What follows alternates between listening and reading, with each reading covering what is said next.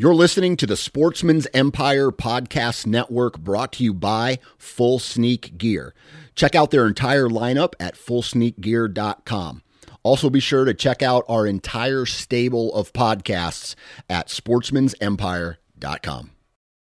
New from Moultrie Mobile, the Feed Hub offers first-of-its-kind cellular connection and control for nearly any spin cast feeder on the market. When used with the Moultrie Mobile app, you can monitor feed and battery levels, run feeders on demand, receive alerts when feeders are clogged, and remotely adjust feeding times. The Feed Hub is ideal for anyone who maintains feeders. Remove the guesswork and save time by planning feeder maintenance before you drive to your hunting property. For more information, visit MoultrieMobile.com. You're listening to the Sportsman's Nation, brought to you by Lacrosse Boots. If you haven't had a chance to check out the Alpha Burley Pro, it is a 100% top to bottom waterproof boot. They're perfect for the style of hunting that is done this time of year, whether you're a waterfowl hunter or walking through some swamps to get to your favorite tree stand. Check out the Alpha Burley Pro. They come in a variety of camo options and insulation options. Go visit lacrossefootwear.com. Lacrosse boots, done right since 1897.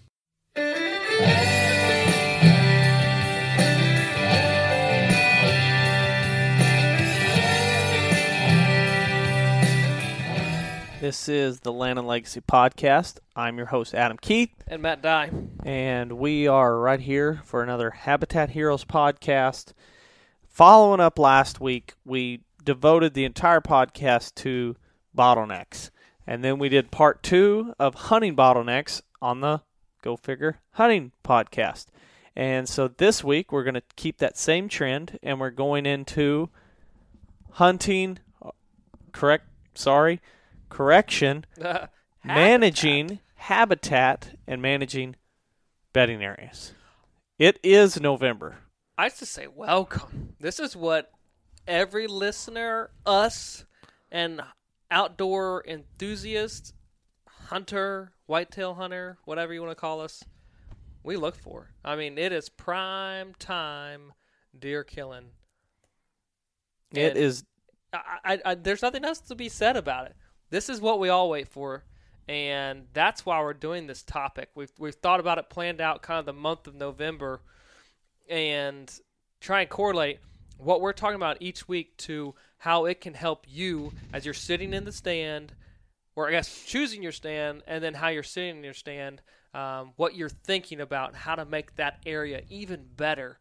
So, like Adam said, this week is talking about bedding areas and the importance of bedding areas.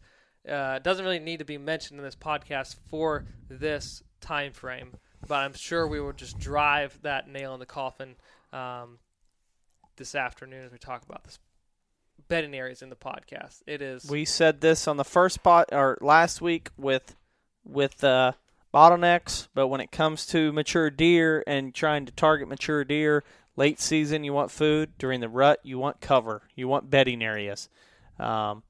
It is just a crucial part of consistent deer movement, consistent deer populations, consistency for success of hunting the rut with cover. You have to have that cover for more does to come in, to find that cover, to try to hide. Therefore, bucks follow, come in tow, trying to find those receptive does. It works hand in hand.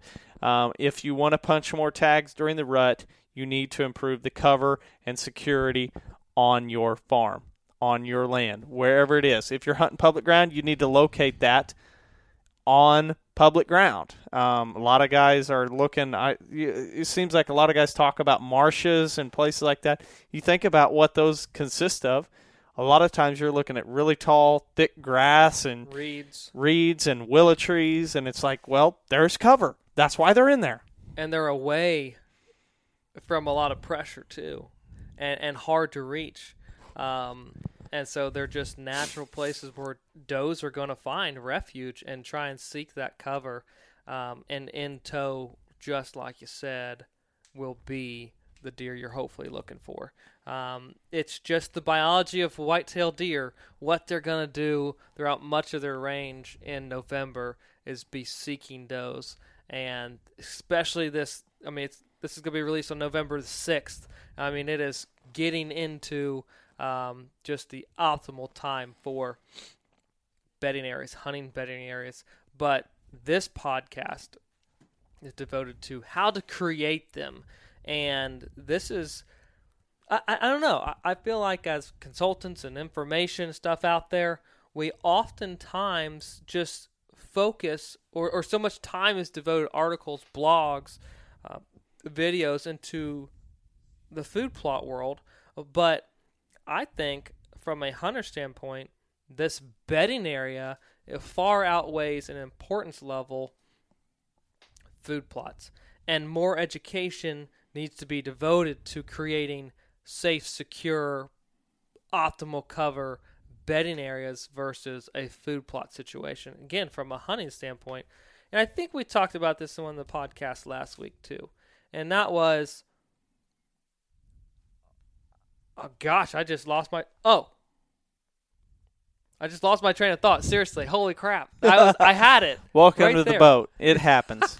Man, I'm getting old. To me, I had it. The bedding areas, you just deal with it. You're not going to dig it up until minutes down the road. People are used to this out of me, but not you. Whenever we're talking bedding areas and habitat, it's not, since we are in early November, we're talking so much about deer and the rut and punching tags and hunting, but this podcast is not designed specifically to help hunters kill more deer. It is designed to improve the habitat that we have to where there's a lasting effect, a positive effect, to improve the habitat for a multitude of species native to that area. Now, occasionally we'll bring in adapted species that aren't native but have beneficial sides to them, like food plots or fruit trees.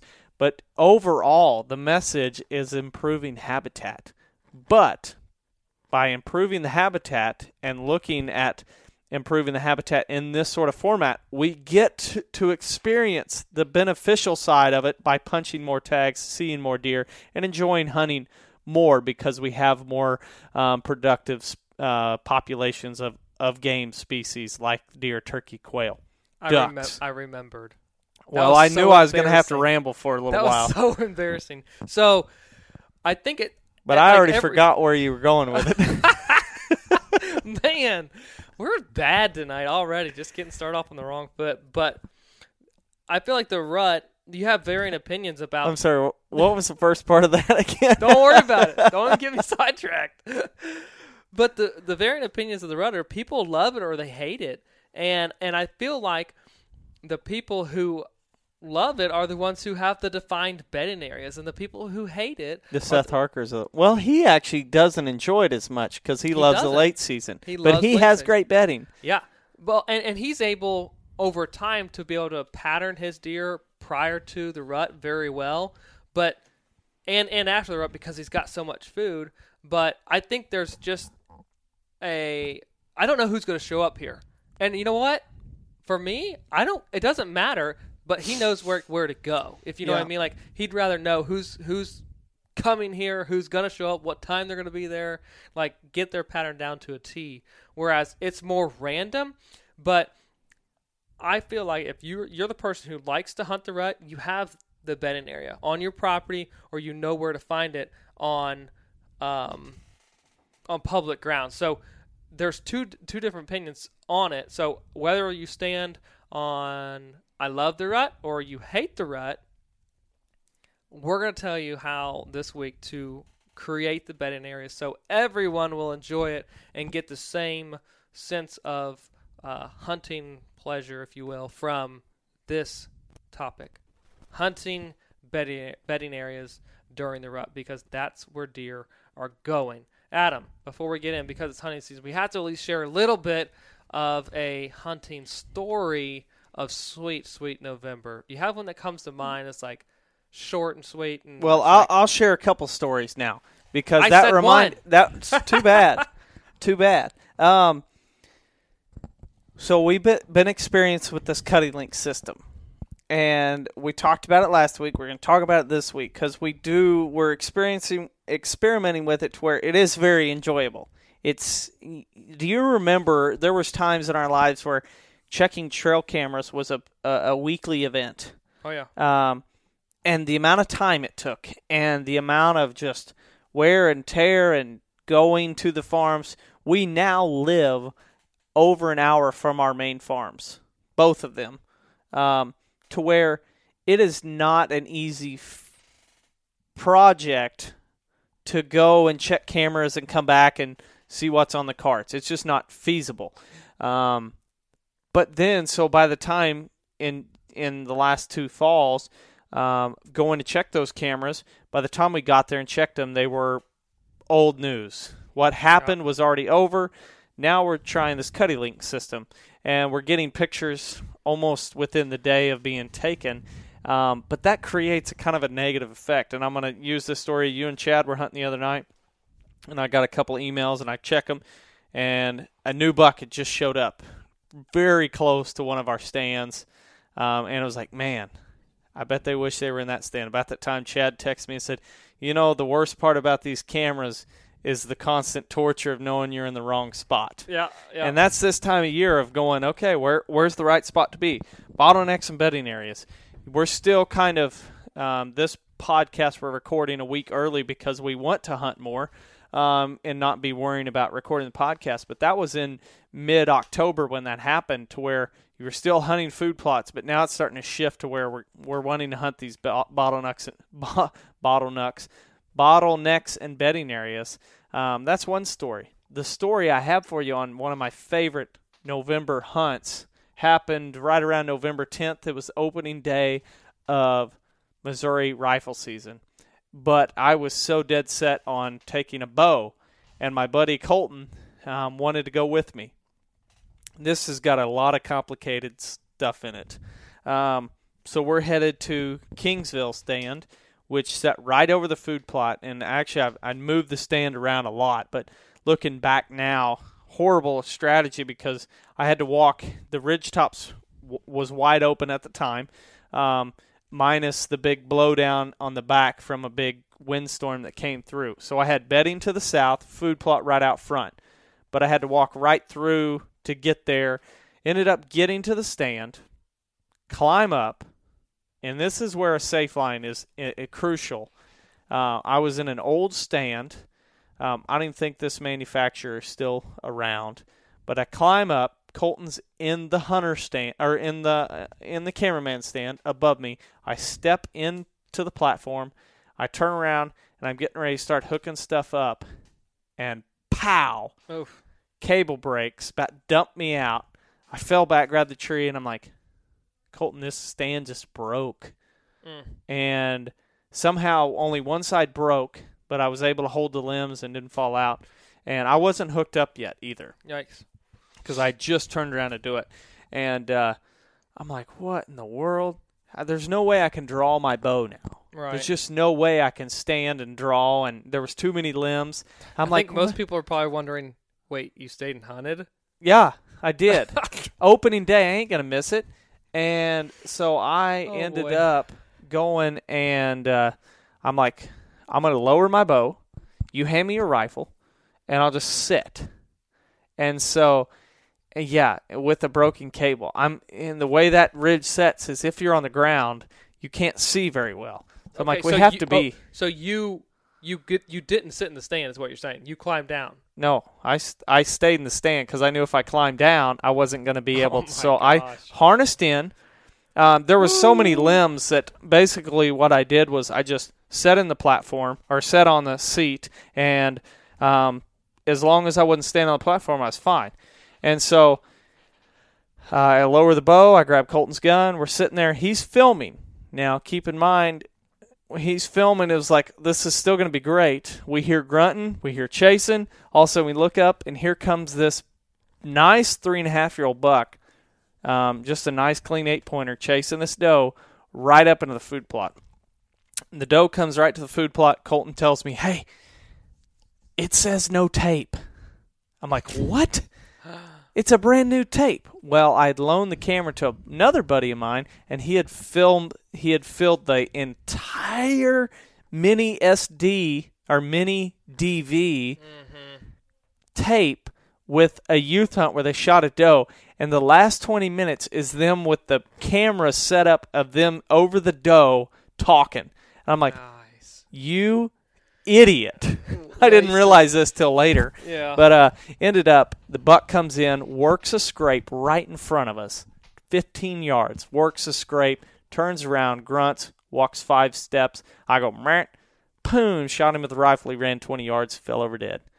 And all that could have been on film, and we were pumped. All that could have been on a safe tree stand. Yeah, it could have been on a safe tree stand. I ended up selling that tree stand later, but I replaced it with chains, so it was like the loudest stinking tree stand to hang. But it would support an elephant after that. So that was my favorite. Opening day, brought it back to camp, deer How much camp. did you sell it for? I don't know, $15 probably. Not a lot. Not a lot. Oh, man. That was my favorite November hunt. Favorite ridge on the farm with one of my dear friends at point blank range. Funny story. Yeah, you couldn't. I mean, opening day. So I'll share a quick one. It was, I would say. My quick one turned into 2 long ones, by the way. So it's going to be real quick. Hunting with my dad and brother and friend, and it was later into November, 25th-ish, right around Thanksgiving time frame. And we actually ended up sitting, all took kind of different locations, sat that morning, and then met up.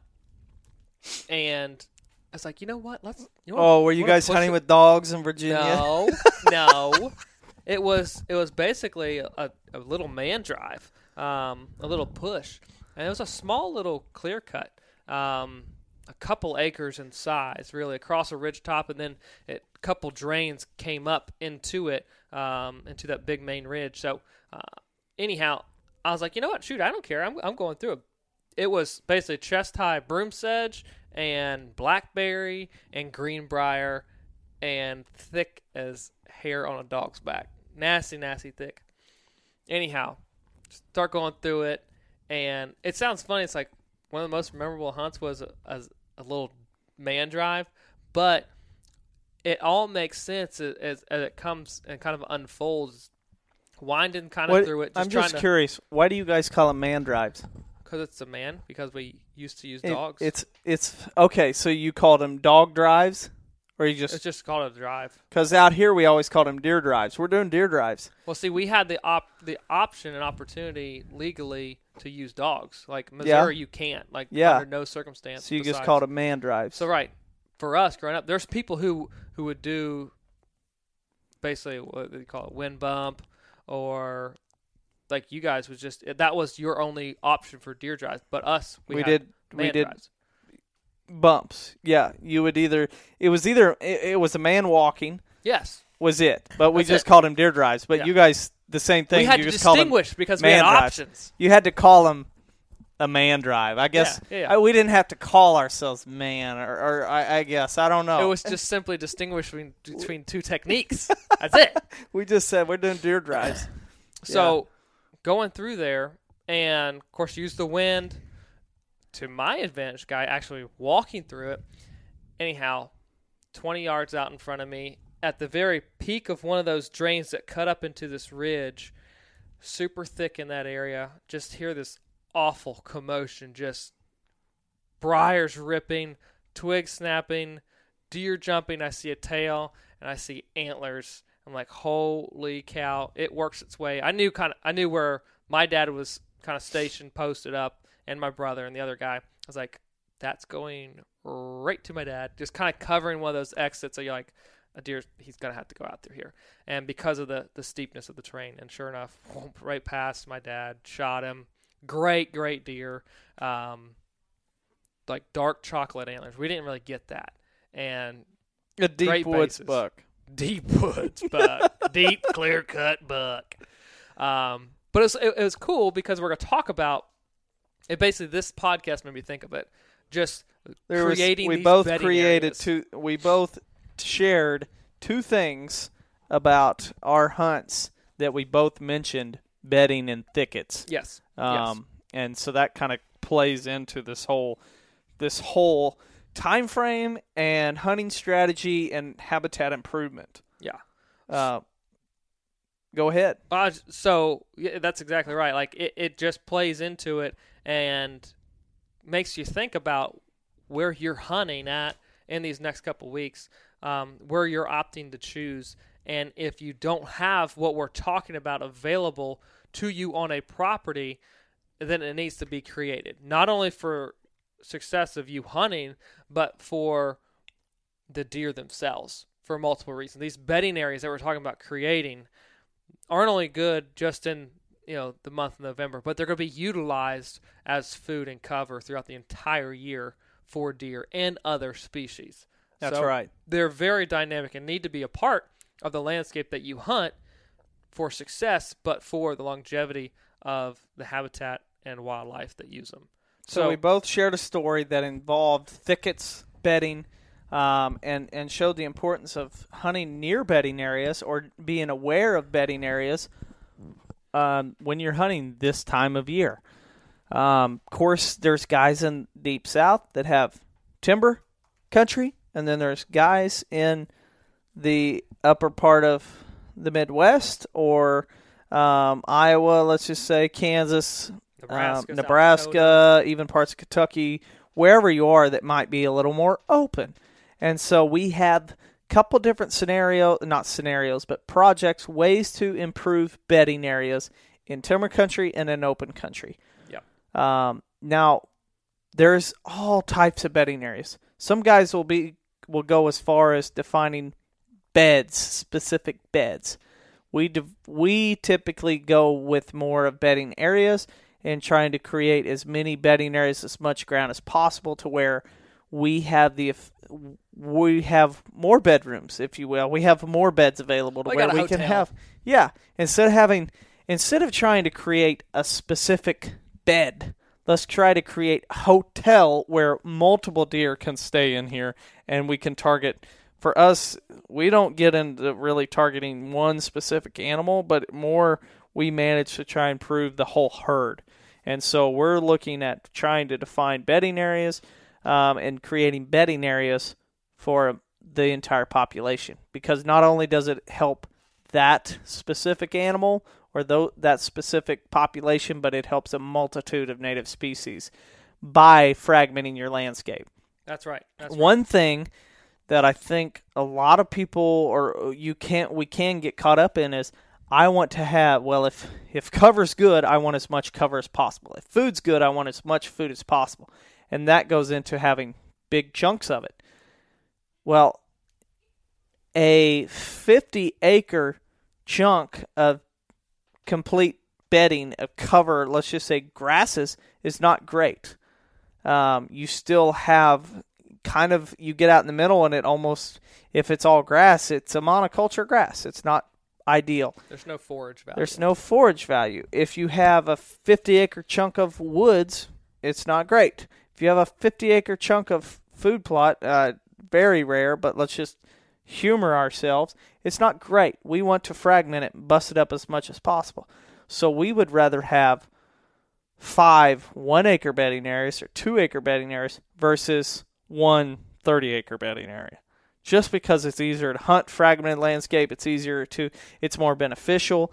Overall, it's just more ideal. So when we're talking about creating bedding areas, that can go from a half-acre in size all the way, or even down to a quarter-acre in size, all the way up to, let's say, maybe 10 acres.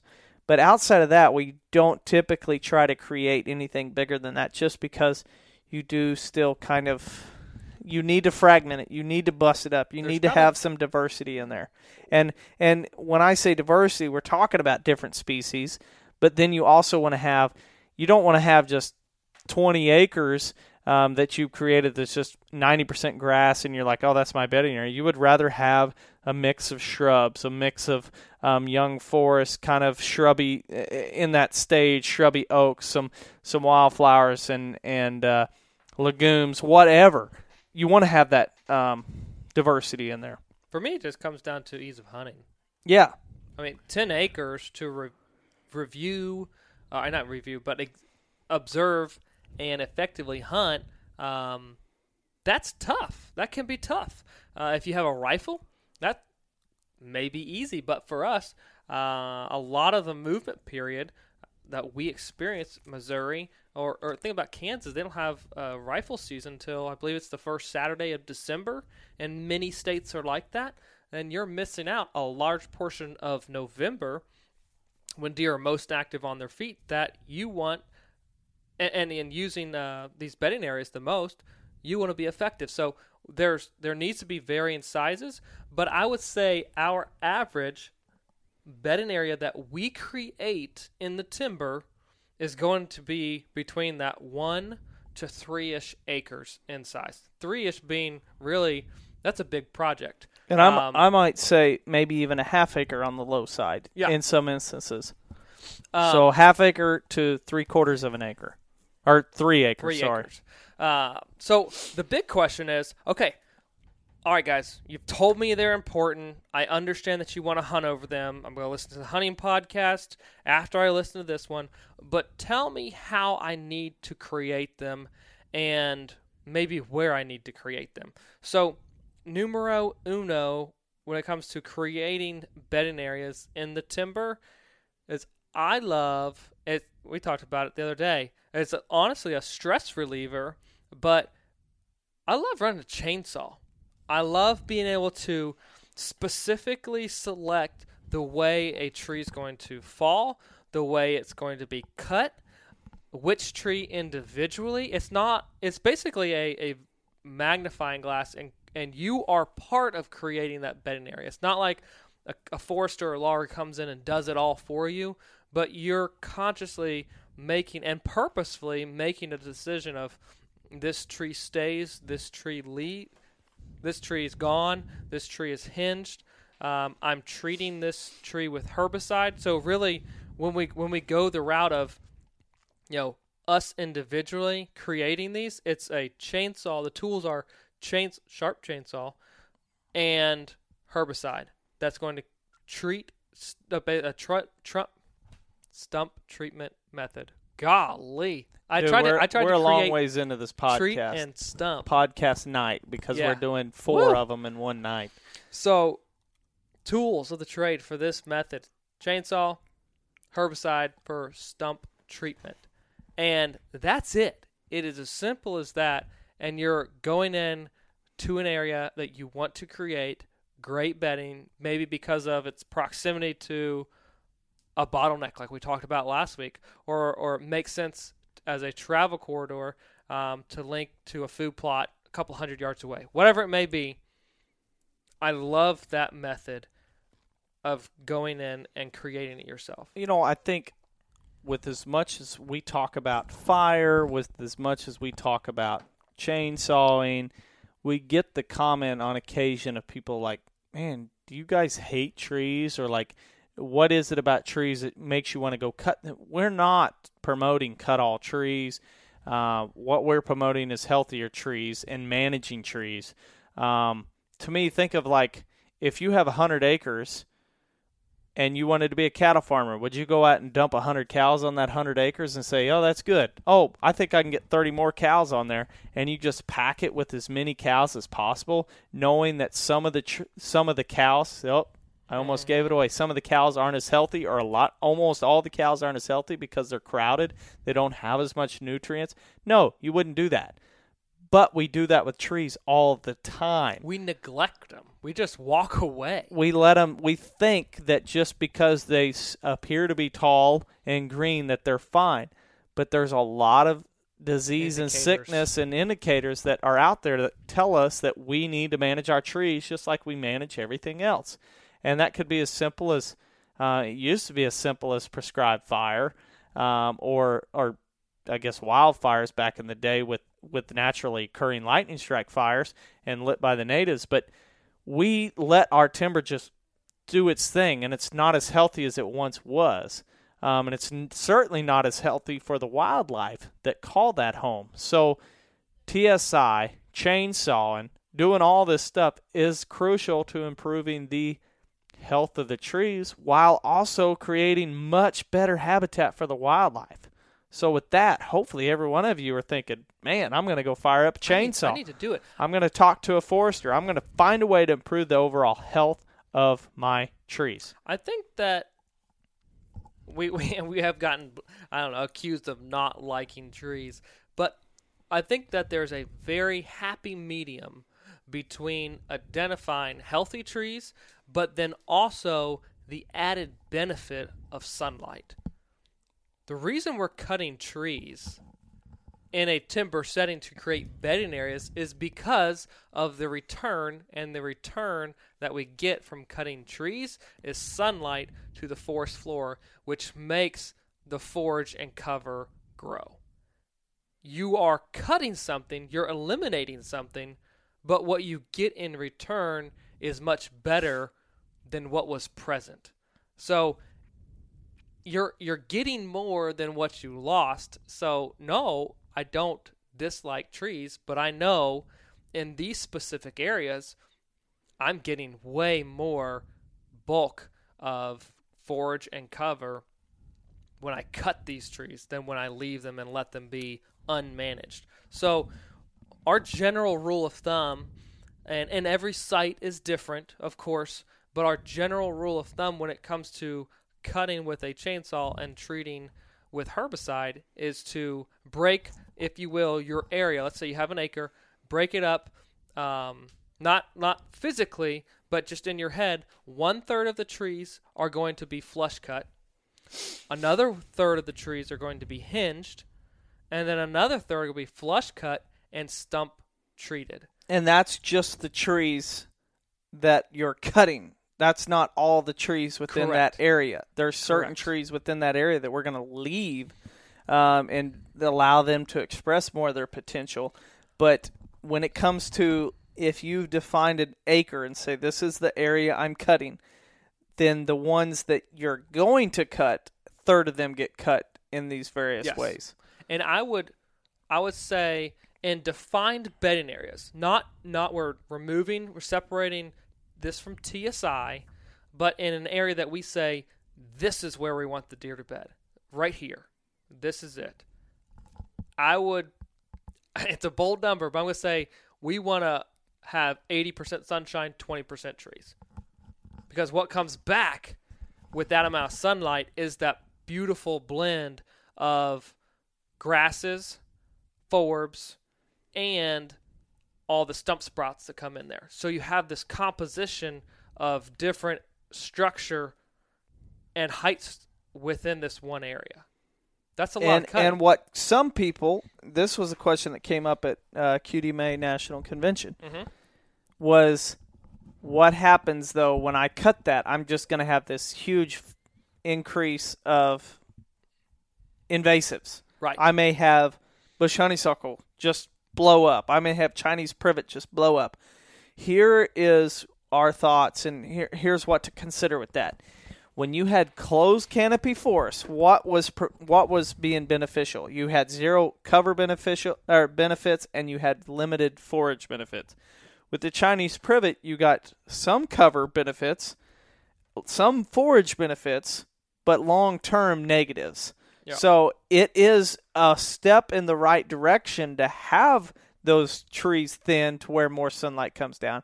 But the next step would be following up and removing those invasives. And I think some people get caught to where they say they would rather have the native or some say they would rather have closed canopy and not do anything because they're scared of what's going to happen.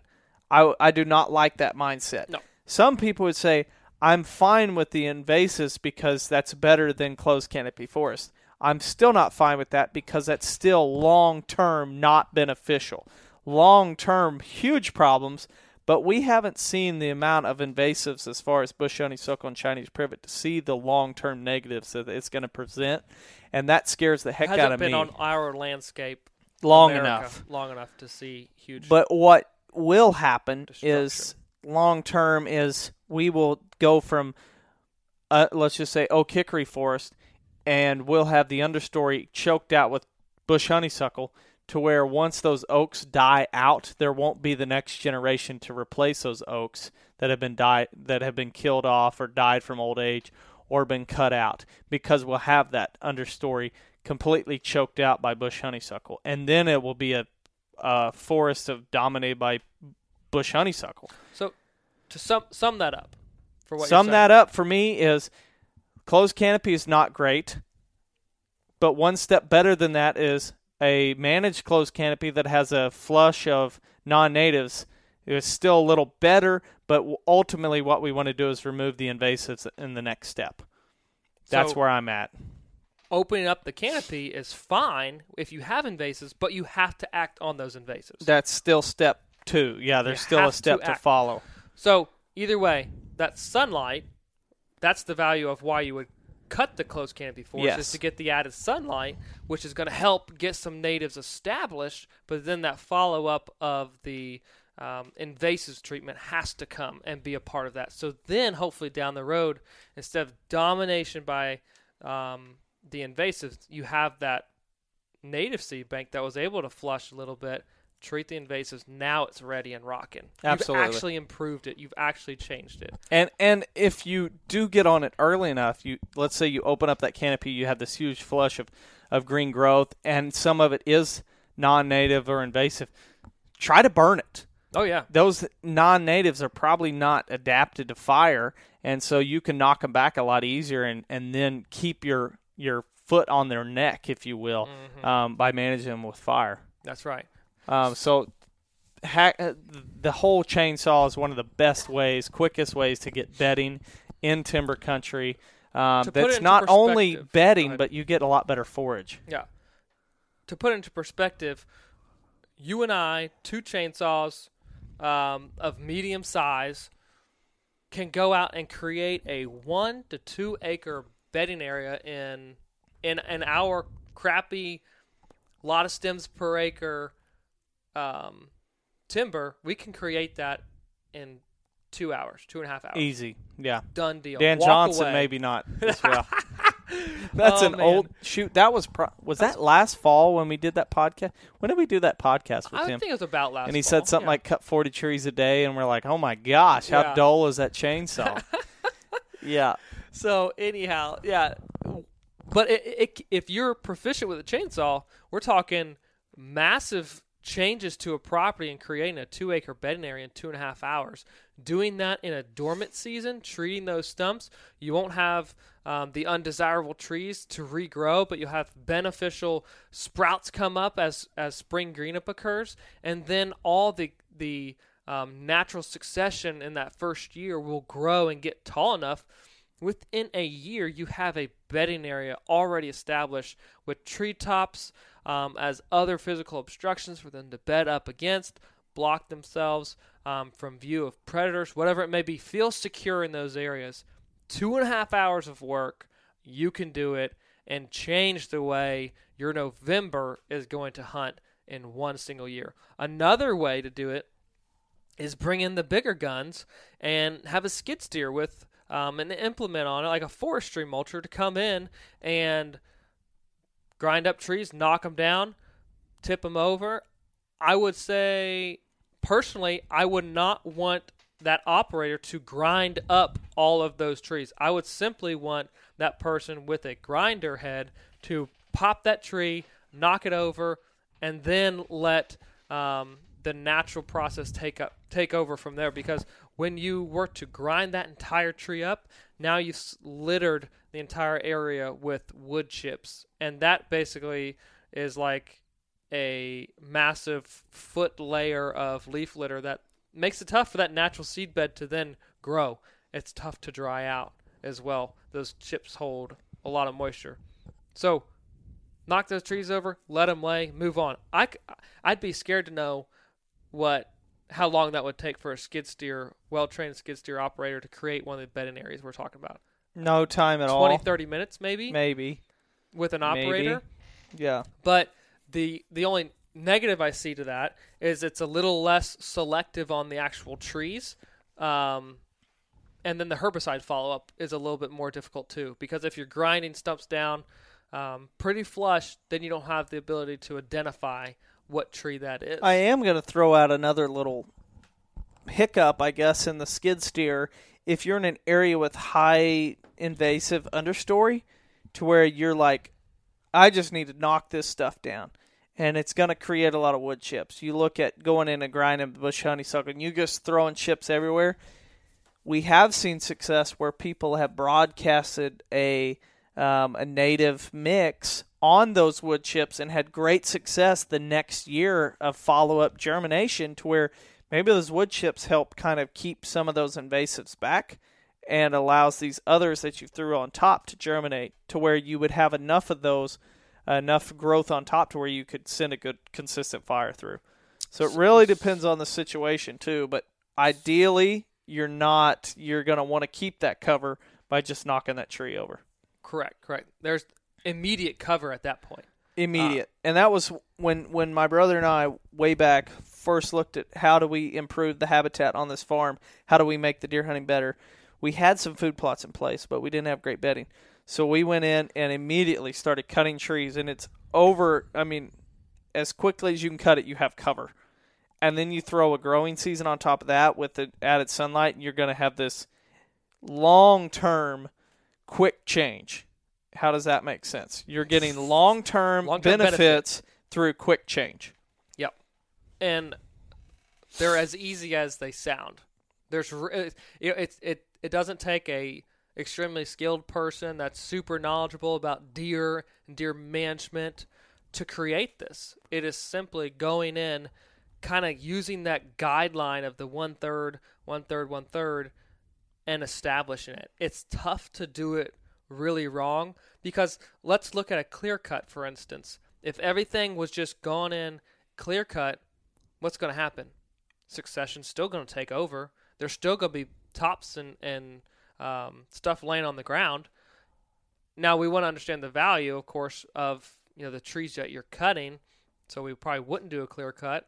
But what I'm saying is, either way, if you were to cut everything, you're still going to have a bedding area.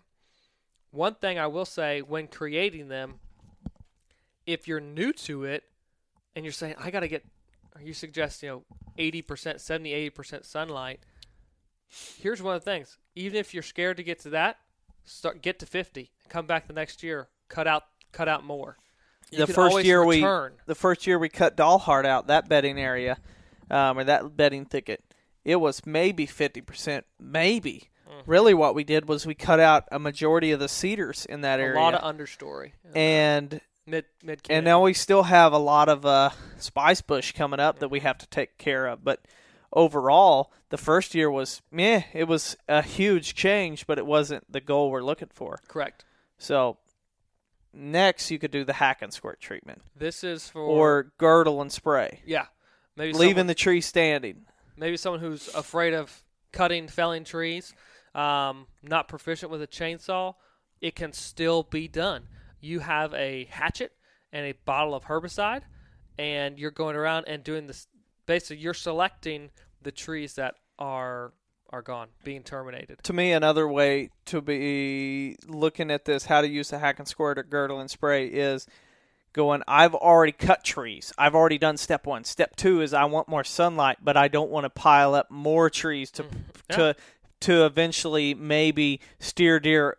They're already coming by the stand perfectly. I don't want to affect that, but I still want more sunlight. I'm going to girdle and spray or hack and squirt. Yep. And that's really where these two would come in. Or you're on limited budget and you want to just cover a huge area really quickly.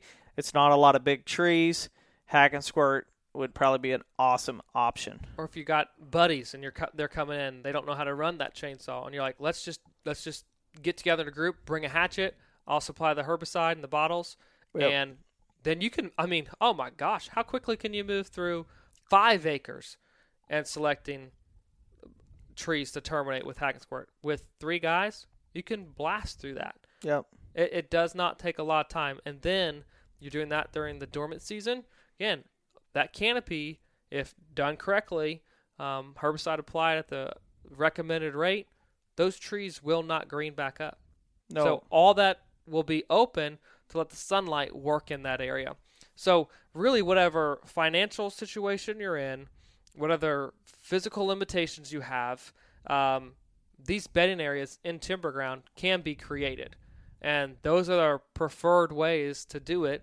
After that, the follow-up management to keep them in that state, because if you do have a clear cut every 7 to 10 years, you're back at pretty much full canopy closure. So to keep these areas in that beneficial stage where you have the right cover, the right height, prescribe fire. That's it. Every 3 to 5 years. Yeah. Or The you could do investment is incredible. I think of the naturally occurring bedding thickets that could happen through fire. And those are the south-facing slopes at the top of the ridge that the fire gets too hot and it knocks back a whole lot of trees. Mm-hmm. And let's just say the first time you do it, it knocks back a lot of big trees or older trees or taller trees to where you now have big skeletons on this south-facing slope. And you're like, well, maybe that's your goals. I think of the west-facing slope above the gravel road just off the family farm. We want that to be more open. We don't want as many trees. So we're going to try and burn that as hot as possible. And we know that over time we're going to kill out a bunch of trees on just off the cusp of the ridgetop because we're going to have really hot fires there. There will be a backing fire to come down a little bit, but after that, we're going to let it rip. And so when we do that, we're going to have a lot more of stump sprouts. So we're going to have quick growing sprouts, which appear to be shrubby, but every 2 to 3 years, they're going to get knocked back again. And it's going to create some amazing bedding areas by naturally occurring fire. So no matter where you're at in timber country, there's no excuses. You can create these bedding areas. And now if we get to open field bedding. Now we're going to give you people Now, no we do excuses. have some topics in this one which could be a little bit like, ooh, not ready to do that yet. Farm's not ready for that. So prepare yourself. When it comes to open field areas, that can go basically anything that's not timber. So maybe, let's just say, a purchase of a crop farm and converting crop field to bedding. Or it's an old pasture that used to have cows on it or horses on it that's converting it to bedding. It may be whatever it is. It's just anything but timber. How do we improve it and make it more of a bedding area? Let's just say ag fields. We have taken ag fields, which were corn and soybeans for years and years and years, and lots of herbicide used to kill out weeds. Unfortunately, that was a case that may have caused, because of that activity, it may not be an area that we can just say, okay, no more corn, let's just let the native grasses just grow back up. Most likely, they probably won't be there. But and there might forbs. be other forbs that come up. Depending on your area, it really depends where you're at. It could be, if you did that, you have to know what's going to occur. Farming practices. It could be tons of pigweed. Well, we don't want that. It could be tons of mare's tail. Well, we don't want that. Or it could be, let's just say you're in an area that doesn't have those herbicide-resistant crops. It's a lot of ragweed and pokeweed. And you're going to see a lot of prickly lettuce or all these other goldenrod. It could be stuff like that. Well, that would be amazing. But if we're looking at ag fields and popular crop country areas, regions, you might have to look into what a lot of the weeds are that farmers are dealing with, because that might be what comes up. That's where it come into planting mixes of native grasses and wildflowers, like the one from Pure Air Natives, which is designed specifically for getting an established field of native grasses quickly. And that's where it's just three types of grasses in the bag, and you establish that, and you can still use some herbicide to kill out some of your other invasives, other species that you don't want, to where once you've got that under control, you can add phase 2 of the prairie mix to where you have fantastic bedding now. Yeah, and that's your most preferred, safest route. Yeah. If you are in ag country, or if you're in trying to convert ag fields to bedding areas. That's your quickest route to success. And you're planting, and you're knowing what is going to be able to, what's coming up. There's not this guessing game of, okay, herbicide, there's been tillage, what am I going to experience? If you're planting that native blend, prairie blend from Pure Air, then you're going to be, okay, this is what to expect. It's on the way.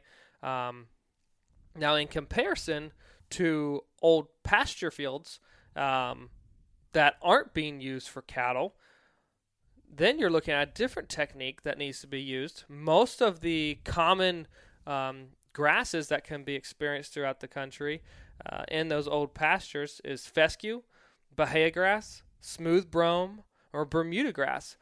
And no matter which one, those grasses are turf-like grasses. So they are going to be growing across the entire top layer of soil, and they are like a blanket, a concrete slab across the soil that does not, or it very drastically, it inhibits the expression of the native seed bank in those areas. So because of the differences in agricultural techniques, we've seen experienced in those areas that do have fescue in our region, just simply spraying out the fescue at the right time of the year with the right herbicide combination, we have great succession that takes place. It regrows from there, and we're well on our way to establishing a great bedding area based on the natural native seed bank right afterwards in those openings. Yeah, and so basically what we're trying to do in this open country bedding areas is improve the growth of a species that's going to withstand some of the elements of winter and fall. And so, like, obviously crop fields aren't going to become bedding areas because they harvest the crops. Pasture ground is usually grazed too short to provide anything, any sort of structure. So removing these, especially these turf grasses like the ones you mixed, are just crucial to having more growth in that 2 to 4 foot region. So as a land manager, though, in these open field areas, I think it just like as if you were trying to create one in timber country, you have to make a decision of which trees stay, which trees are gone. And as a manager in these early successional areas, you are the one guiding that succession along. If you start to see invasives come up or troublesome weeds, you need to take care of them. Yeah. Quickly.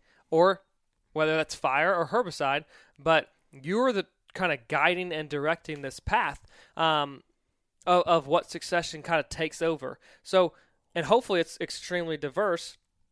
And this, although you will have proper or generally proper cover at the right height, year one, you need to let that succession mature and get to different stages.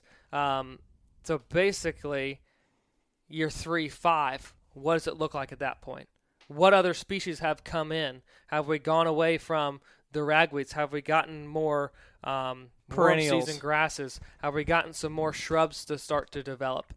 Typically, yes, you would definitely see that in a true progression of succession. So you need to let it mature along from year one. But be the guide for that succession. So let's say autumn olive starts popping up in these areas, which can certainly happen. Burn it! Burn it, cut it, treat it. Get it out of there. Don't let that take hold because you'll be fighting it long term.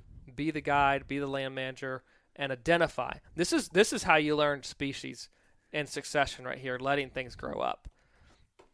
To me, also to keep in mind in open country, same thing is true for creating bedding areas. Smaller is sometimes better to where you're not going to take a whole 50-acre crop field. Let's say you buy it and you're like, I'm going to turn this into something more beneficial to wildlife. You wouldn't just go drill the whole thing in native grasses and be done with it.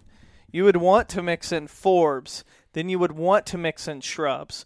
And you would want to let this kind of fragment to where you have tons of grasses and tons of wildflowers And then you have some pockets of some shrubby species like even some sort of sumac or some sort of plum or a gray dogwood where you have fragmented that landscape. So same is true even on open country. You're trying to fragment it out. When I think of the best, I guess, use of these in ag country is what farmer doesn't like nice square fields, all these rounded edges and things make it more difficult to plant and then more difficult to harvest.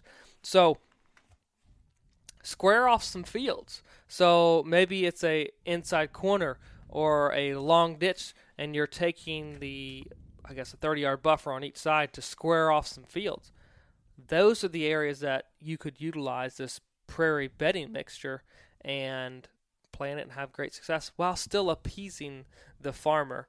Adam, you had included dormant season disking as an option in this. Before I mention that, I'm going to piggyback on what you just said because the pollinator strips, the erosion strips in some of these CRP type programs are wonderful ways for us to work with the farmers to take areas of the fields that aren't very productive for them, don't have high yields, to create something that's more beneficial to wildlife, which could ultimately, we're talking 20, 30-yard strip that doesn't seem like a lot, but when you look in the grand scheme of things in the neighborhood, that might be some of the best bedding. Oh, yeah. And so look into those programs to see if you can benefit the farmer as well as your wildlife. Yeah, for Win-win.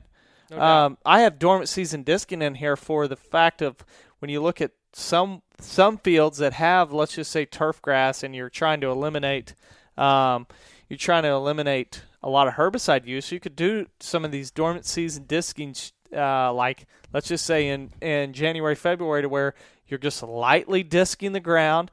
Not real aggressive. You don't have to think I got to turn the whole thing over to bare dirt.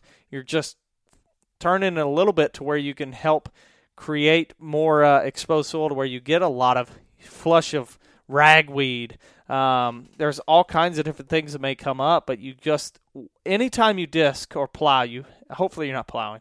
If you've listened to this podcast much, you probably either turned us off or you don't plow. You've already moved past that. But disking is one of those things where we're just lightly disking, and anytime you do it, you have to be ready for what may happen. It may be a flush of a invasive or a non-native that you don't want, but it might be better than nothing or better than a turf grass that was growing there. So dormant season disking is a way that you can get some more growth out of some species, get some taller stuff, more beneficial species like common ragweed. Planting shrubs, grasses, or forbs. Kind of mentioned that in the first one when converting ag fields, but anytime you have like just let's just say naturally occurring, or you're in Iowa and you have this area that is kind of grown up, you've burned it, but it's still mainly dominated by grasses. There'd be two things I would try to do. I would try to do some strips of dormant season disking to promote some more forbs, but also maybe planting some shrubs, adding some woody species to where you will get better bedding. Like you think of sumac. Well, anybody goes, what in the world? Why would you plant sumac? Like, why? Well, it's pretty awesome summer bedding. Really great for quail, but also browse. It's got tons of berries for the birds. It's got great buds that deer just hammer during late winter, early spring. So it could be fantastic. Plus, it just adds more diversity to your landscape. It sure does. To me, and then you look at planting other shrubs that might be more beneficial, like plums, even planting persimmons. There's all kinds of different things. Think outside the box. Don't just get stuck in wanting to plant food plots. There's so much other stuff we can plant that has a more lasting long-term effect. And a different hunting strategy as well, like we're going to talk about in the following hunting podcast. So food plots are great to hunt over, but so are bedding areas. We're going to share some stories of us hunting over in close proximity to bedding areas during the month of November and success that we've had over that. So, Adam, I see you're looking up a plant. Oh, I'm not. Okay. I'm actually looking up a people don't realize how bad my ADHD is, but so my plant profile of this week is the Illinois bundleflower. One of my favorites, go figure. When we're talking about different species that are beneficial to a long list of species, Illinois bundleflower is one of those. It is a native species, has got a pretty big range. I mean, it's Texas, Mexico, even out into Colorado, up into North Dakota, all the way east, looks like even into Virginia, definitely Kentucky and Tennessee and Ohio, Indiana. You get the picture. It's got a big range. It's a really, really cool species because of its, not only is its basically its image. It kind of, to me, the leaves kind of resemble sensitive briar. Oh, yeah, very much so. But it's also a legume, and it puts off a seed pod that is really interesting. At that stage, that flower right there even looks like sensitive briar. Yeah, but it also kind of looks a little bit like a button bush to me. Yeah, it does because it's white. Yep. It can grow up to 4 foot tall. It flowers through June and August. The seed pods, to me, I'm trying to even think of how to describe what it looks like. But try to picture a small soybean pod or a partridge pea wadded up into a bundle. You know what I'm thinking? It's going to sound bizarre, and that's a good analogy. But you know, like when they serve ice cream, like soft serve ice cream, and they swirl the ice, the top of the ice cream's got like the little waves in it. That's what this looks like, but if it were a bean pod. I know it sounds silly, but that's exactly what it's got, like the swirl conical shape, but then it's a bean pod though. And I wonder how many seeds are in it. Well, that's the packet. Never mind. Yeah, it's a lot of seeds in a little bitty bundle. Yeah, but each plant has multiple bundles, and in fact, if it reaches a 4 to 5 foot tall range, it's got hundreds, if not thousands, of seeds per plant. It's kind of a disturbed site plant, so a lot of times you'll see it on road ditches. Or places that have had disking or heavy grazing, and then the cows are removed. It'll come up, but it's got a seed that's so beneficial to wildlife, especially quail, birds. They said prairie chickens. That's prairie cool. chickens, but it also has some decent cover effect. It's just one of those that I would like to have mixed in, and that's why it is in a lot of the mixes with Pure Air natives, because it provides such great food and forage for the wildlife. I think one of the coolest things to think about that plant is the cover aspect for broods. Young turkeys, umbrella young plant. quail. Yeah, it just shields them from aerial predators, but they can move so freely underneath. That's a huge benefit to them. I mean, it grows in dry soils, full sun, 5 foot tall.